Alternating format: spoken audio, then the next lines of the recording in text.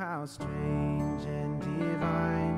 I can sing all is mine, yet not I, but through Christ in me.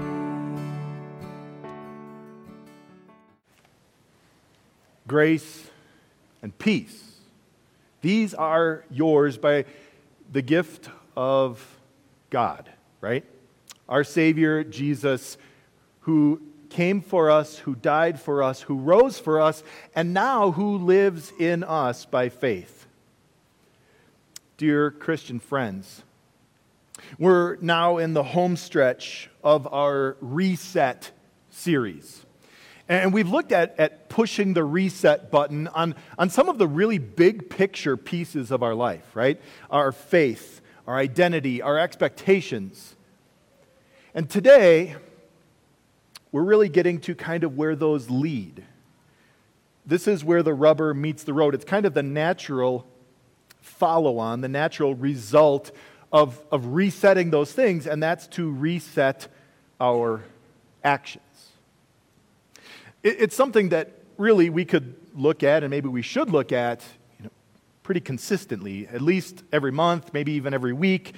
It'd be wise to do that because, well, let's be honest, they probably need to be reset fairly often. But I think right now, with what has transpired in the last year, this is perhaps actually a critical thing for a lot of people. And there's a reason for that. Right now, we're almost 11 months removed from the beginning of the shutdown, the pandemic, when everything kind of fell apart. And when all of that happened, people's lives abruptly changed, right? For some people, they were laid off. For some people, they were furloughed. For many other people, they just shifted to a work-from-home model. But with that went the routine and the structure that normally accompanied the get up, go through the routine, go to work, da-da-da-da-da. And now, all of a sudden, that changed, right? And if you have kids, well, they were home 24 hours a day, 7 days a week. The schools were closed. The gyms were closed. The sports were shut down. The parks were closed. Restaurants were closed. Gyms for big kids were closed too, right? All of the places that we would go to gather, to socialize, to mingle with other people, all of it was shut down.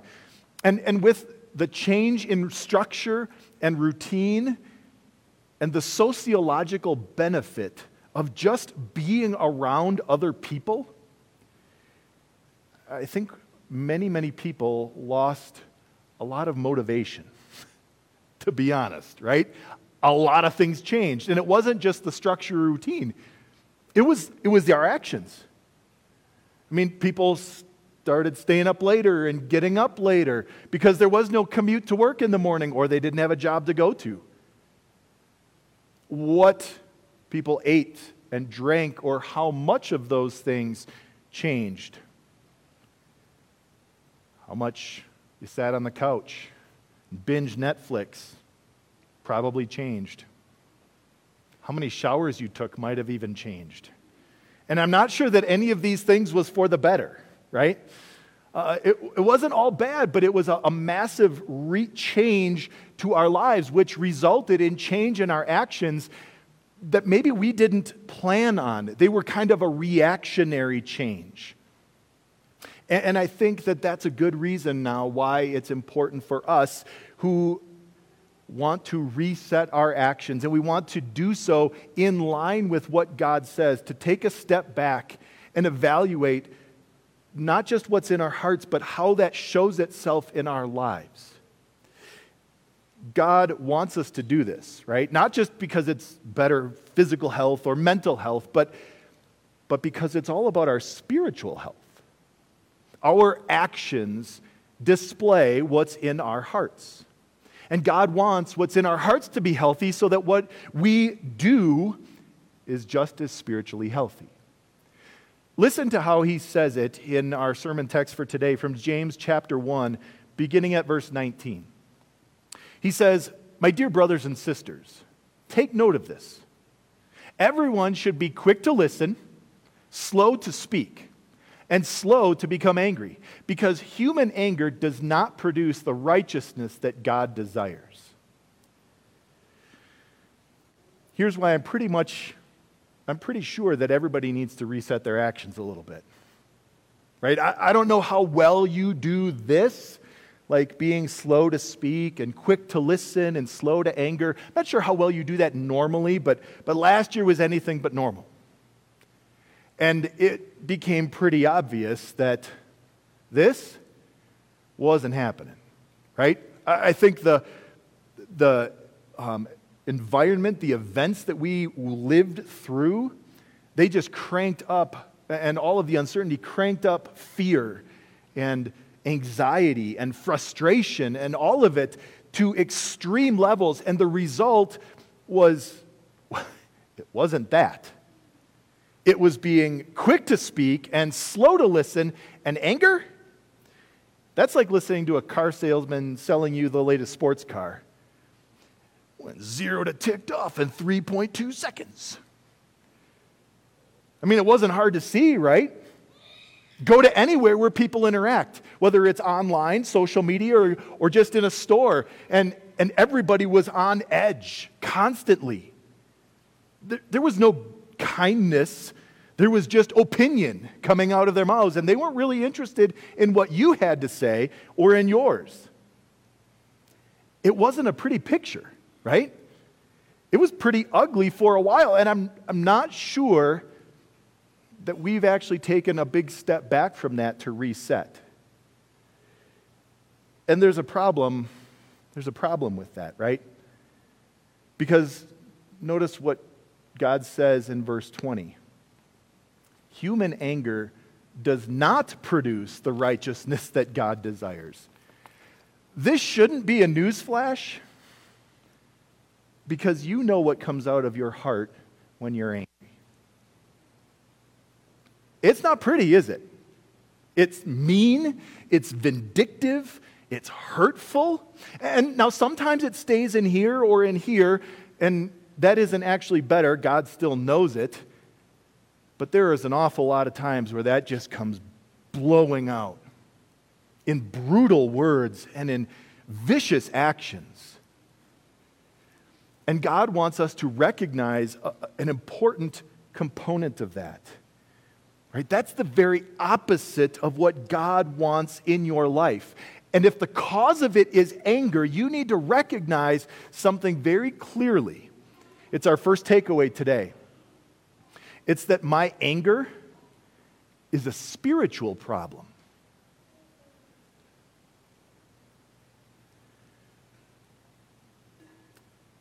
This is why God wants us to reset our actions. Take a look at how he says it in the next verses. He says, there we go. Therefore, get rid of all moral filth and the evil that's so prevalent, and humbly accept the word planted in you, which can save you. Now, it's kind of interesting that this follows immediately after what we just read. Did you catch the first word of verse 21? Therefore. Maybe you've heard me say before, anytime you see a therefore in the Bible, you need to know what it's there for. This follows immediately after the verse that talks about human anger leading to unrighteousness, right? Things that are the opposite of what God wants for you. Therefore, as a result, get rid of all of the garbage in your heart and in your life, the filth and the evil. What do those two things have in common? Anger and morally bankrupt. Moral problems, issues, wickedness, sin. Well, I think, it's not always true, but I think that often the more guilt and shame you're dealing with as a result of sin, the angrier you are. Think about that for a moment. I can tell you I've got more than 2 hands worth of people that I know in my time as a pastor who have been incredibly angry people. And they would never have recognized that the source of their anger was the burden of guilt and shame in their hearts. But that was what it was. And until they understood that Jesus is the solution, is the one who frees them from guilt, anger was a problem. But once they were free, once they were at peace and set free from guilt, the anger slowly went away.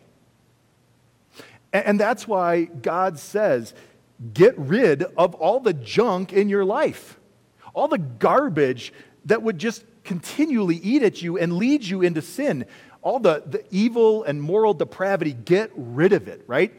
Now notice, he recognizes this is hard. He even says it's so prevalent, right? It even lives in us. It's in our hearts. It's in the world around us. And that's why if you don't actually take steps on purpose to get rid of it, it won't go away. It will linger. And that's why God says you have to be intentional. You've got the reason, right? You know what God has done for you. Now here's what you need to do. And he's pretty serious about it. Maybe you've heard these words before. Jesus spoke them in his kind of famous Sermon on the Mount. And look what he says about the seriousness of sin.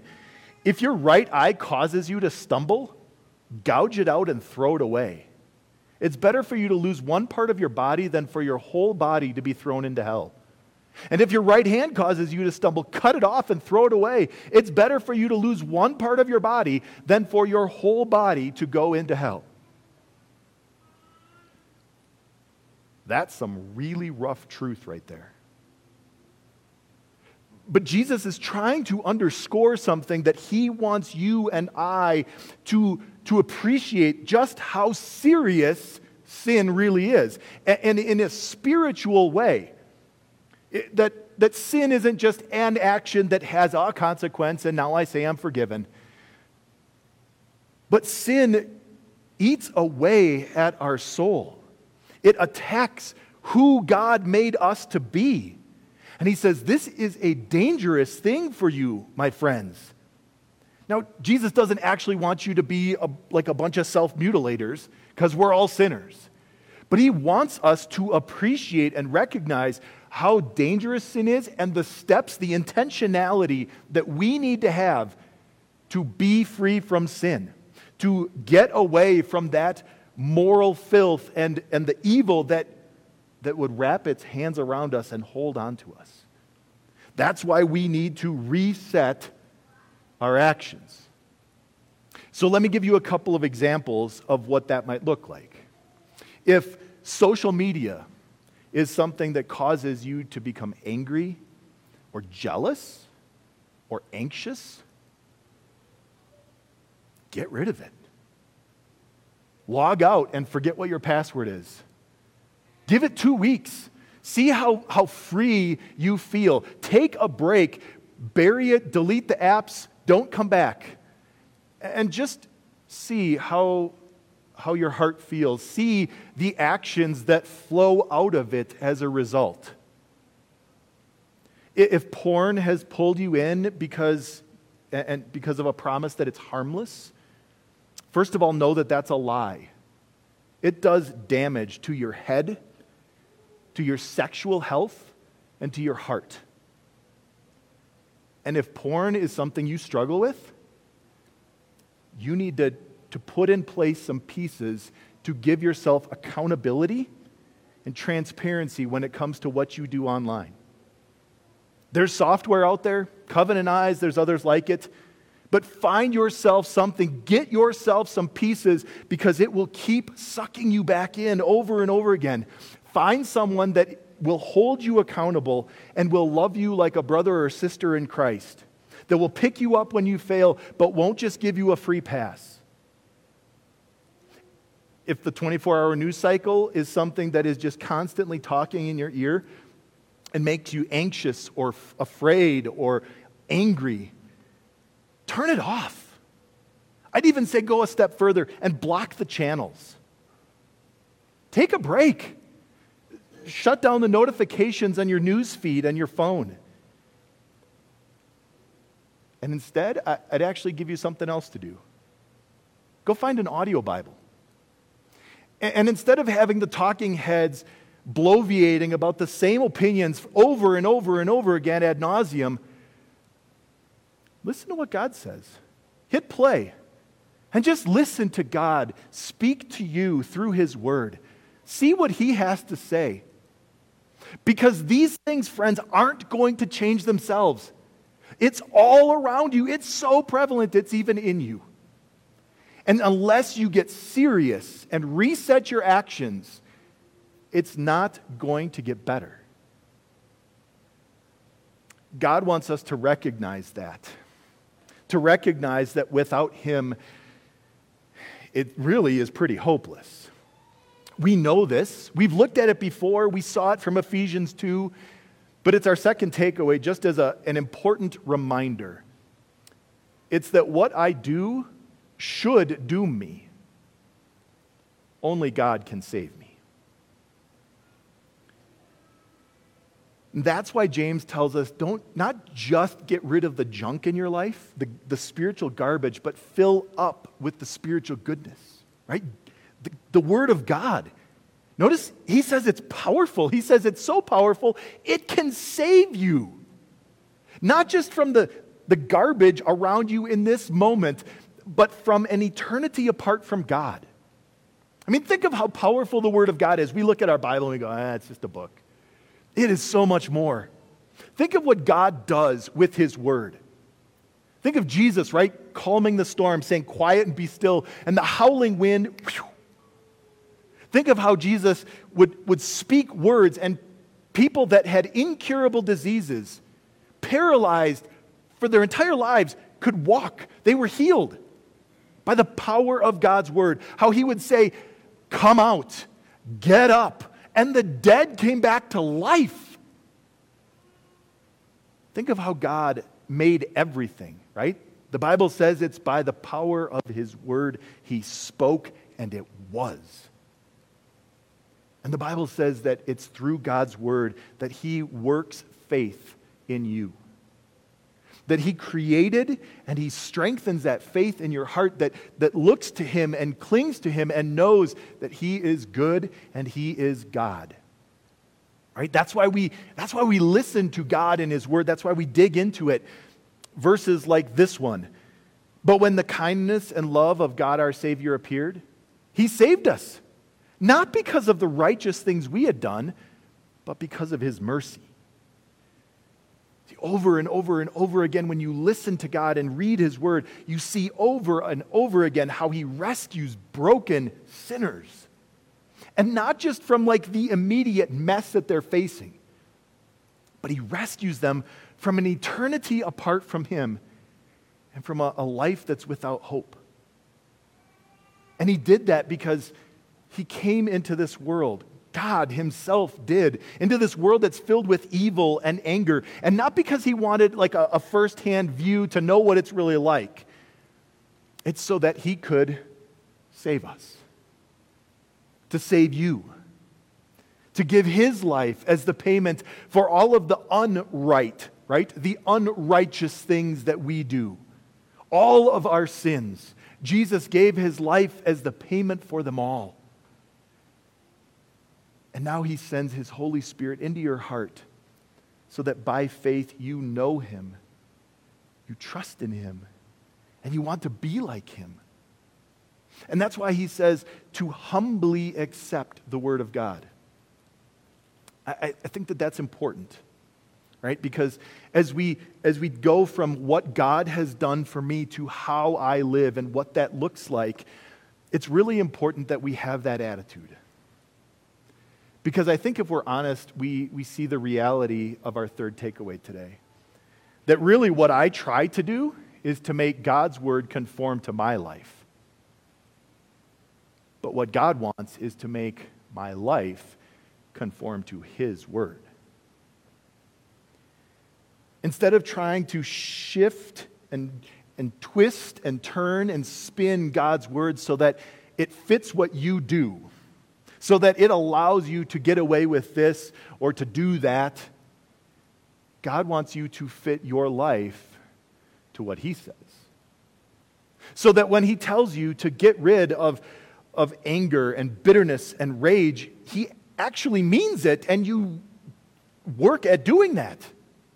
When he says to be kind and compassionate and generous and forgiving, that you don't just like take it as something, okay, I'll take those suggestions under advisement, thanks God. But that you do it because you know how much he loves you, that he made you, that he saved you, that he called you to be his child, that he lives in you and strengthens you to live for him. Because he promises when you do, your life will be a blessing for yourself and for others. Listen to how he says it in the book of James. Do not merely listen to the word and so deceive yourselves. Do what it says.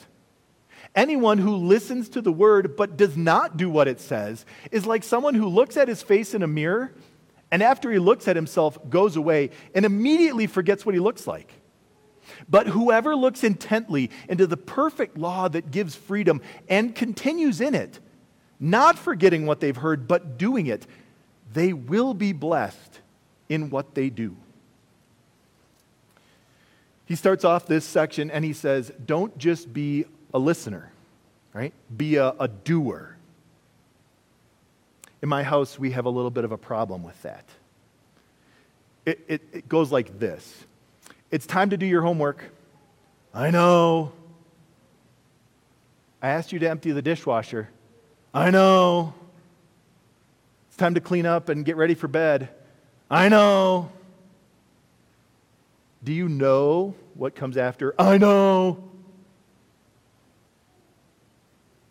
Usually the only action is stomping off. It's not actually doing. And up to the point where I don't care if my kids know anything anymore. I just want them to do. You ever wonder if that's what God thinks about us? When he says, forgive as I have forgiven you, and we say, I know, but I don't do.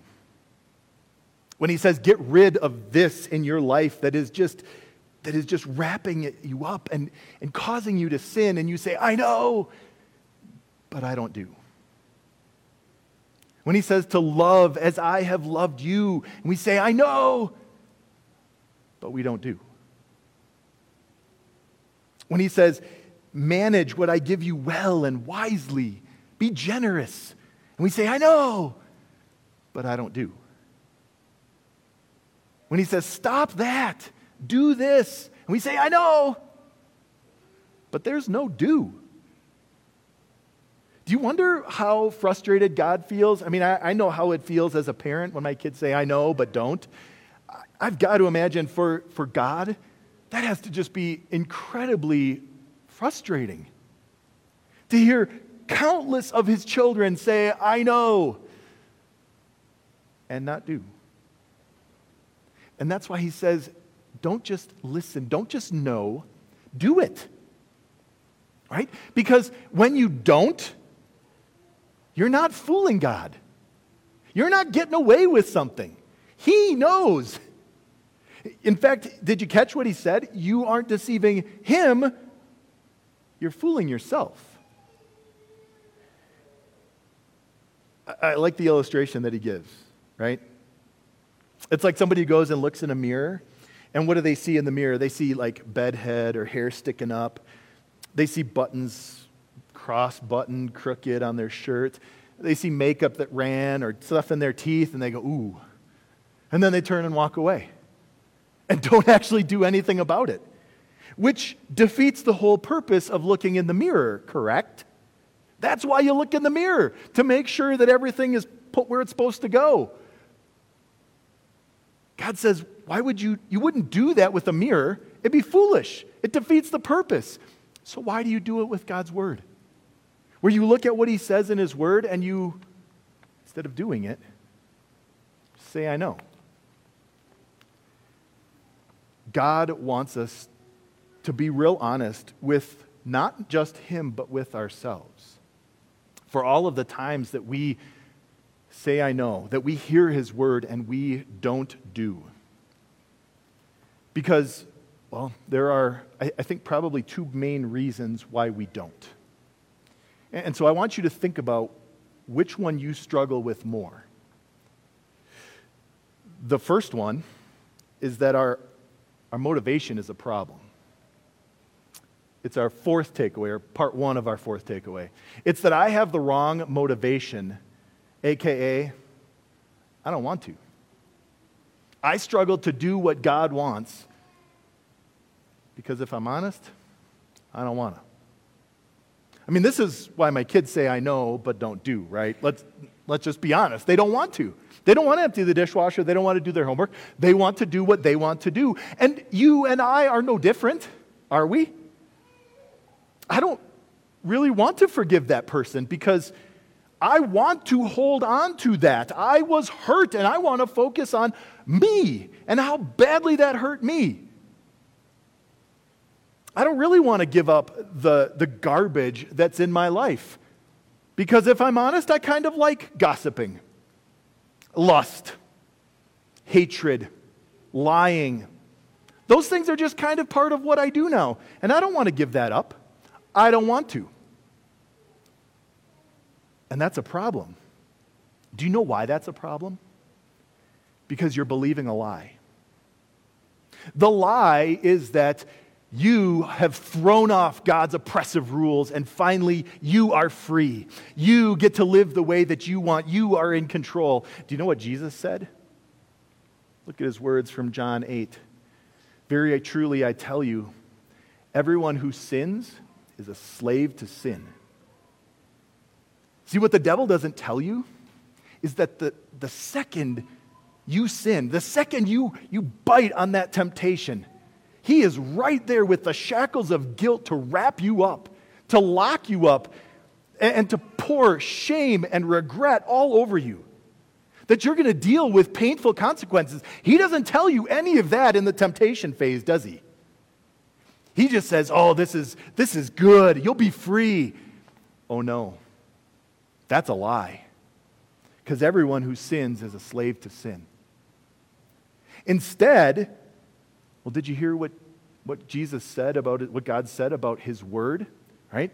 Whoever looks intently into the perfect law that gives freedom and continues in it, they will be blessed. Notice what Jesus says about his word. God tells you that his word actually gives you freedom.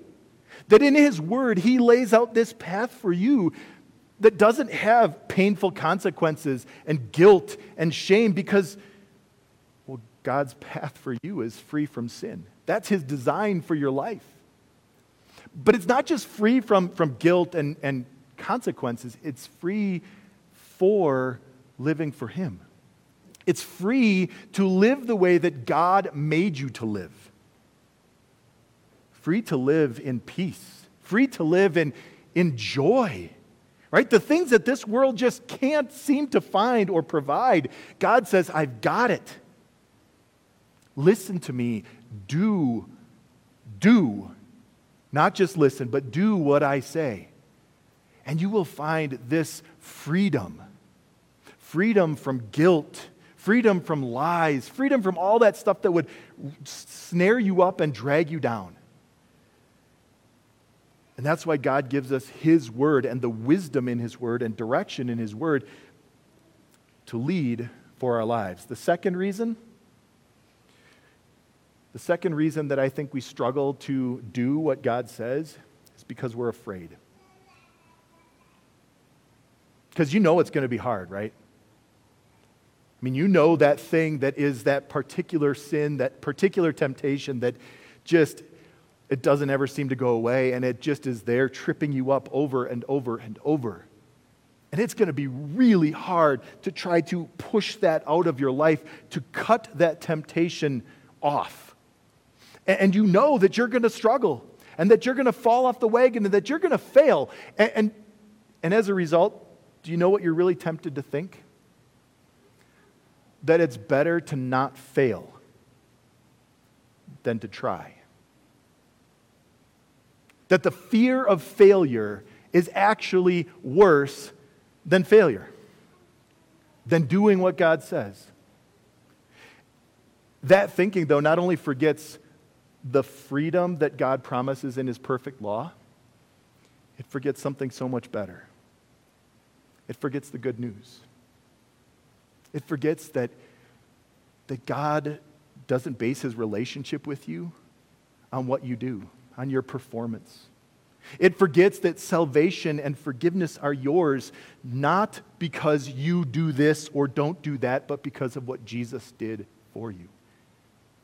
It forgets that God loves you and forgives you and picks you up, and when you fail, which will happen, that God doesn't shake his head and cross his arms, but he says, I forgive you, go and do. And he sends you out again and again and again and again and again with the confidence that he gives you the strength, that he is the one who motivates you because he lives in your heart. That's our last takeaway today. That I struggle to do for God because I'm afraid. And the reason I'm afraid is because I've forgotten that I'm forgiven.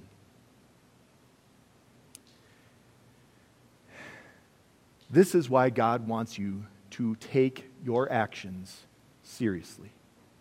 Because they have broad spiritual implications.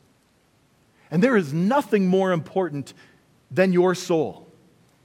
Because someday your body is going to die, but your soul is going to live on, and God wants so much for that to be with him forever.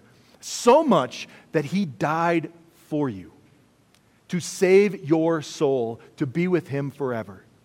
And so he says, listen to my word, but don't just listen and know, do it. Put it into practice. Work at it. Struggle. I forgive you. Get up and go again and again and again. Because God lives in you. Right? We sang that. Yet not I, but through Christ in me. That's the power and the strength to reset our actions so that we live for God and his glory. Amen. Yet not I, but through Christ in me. Yet not I, but through Christ in me.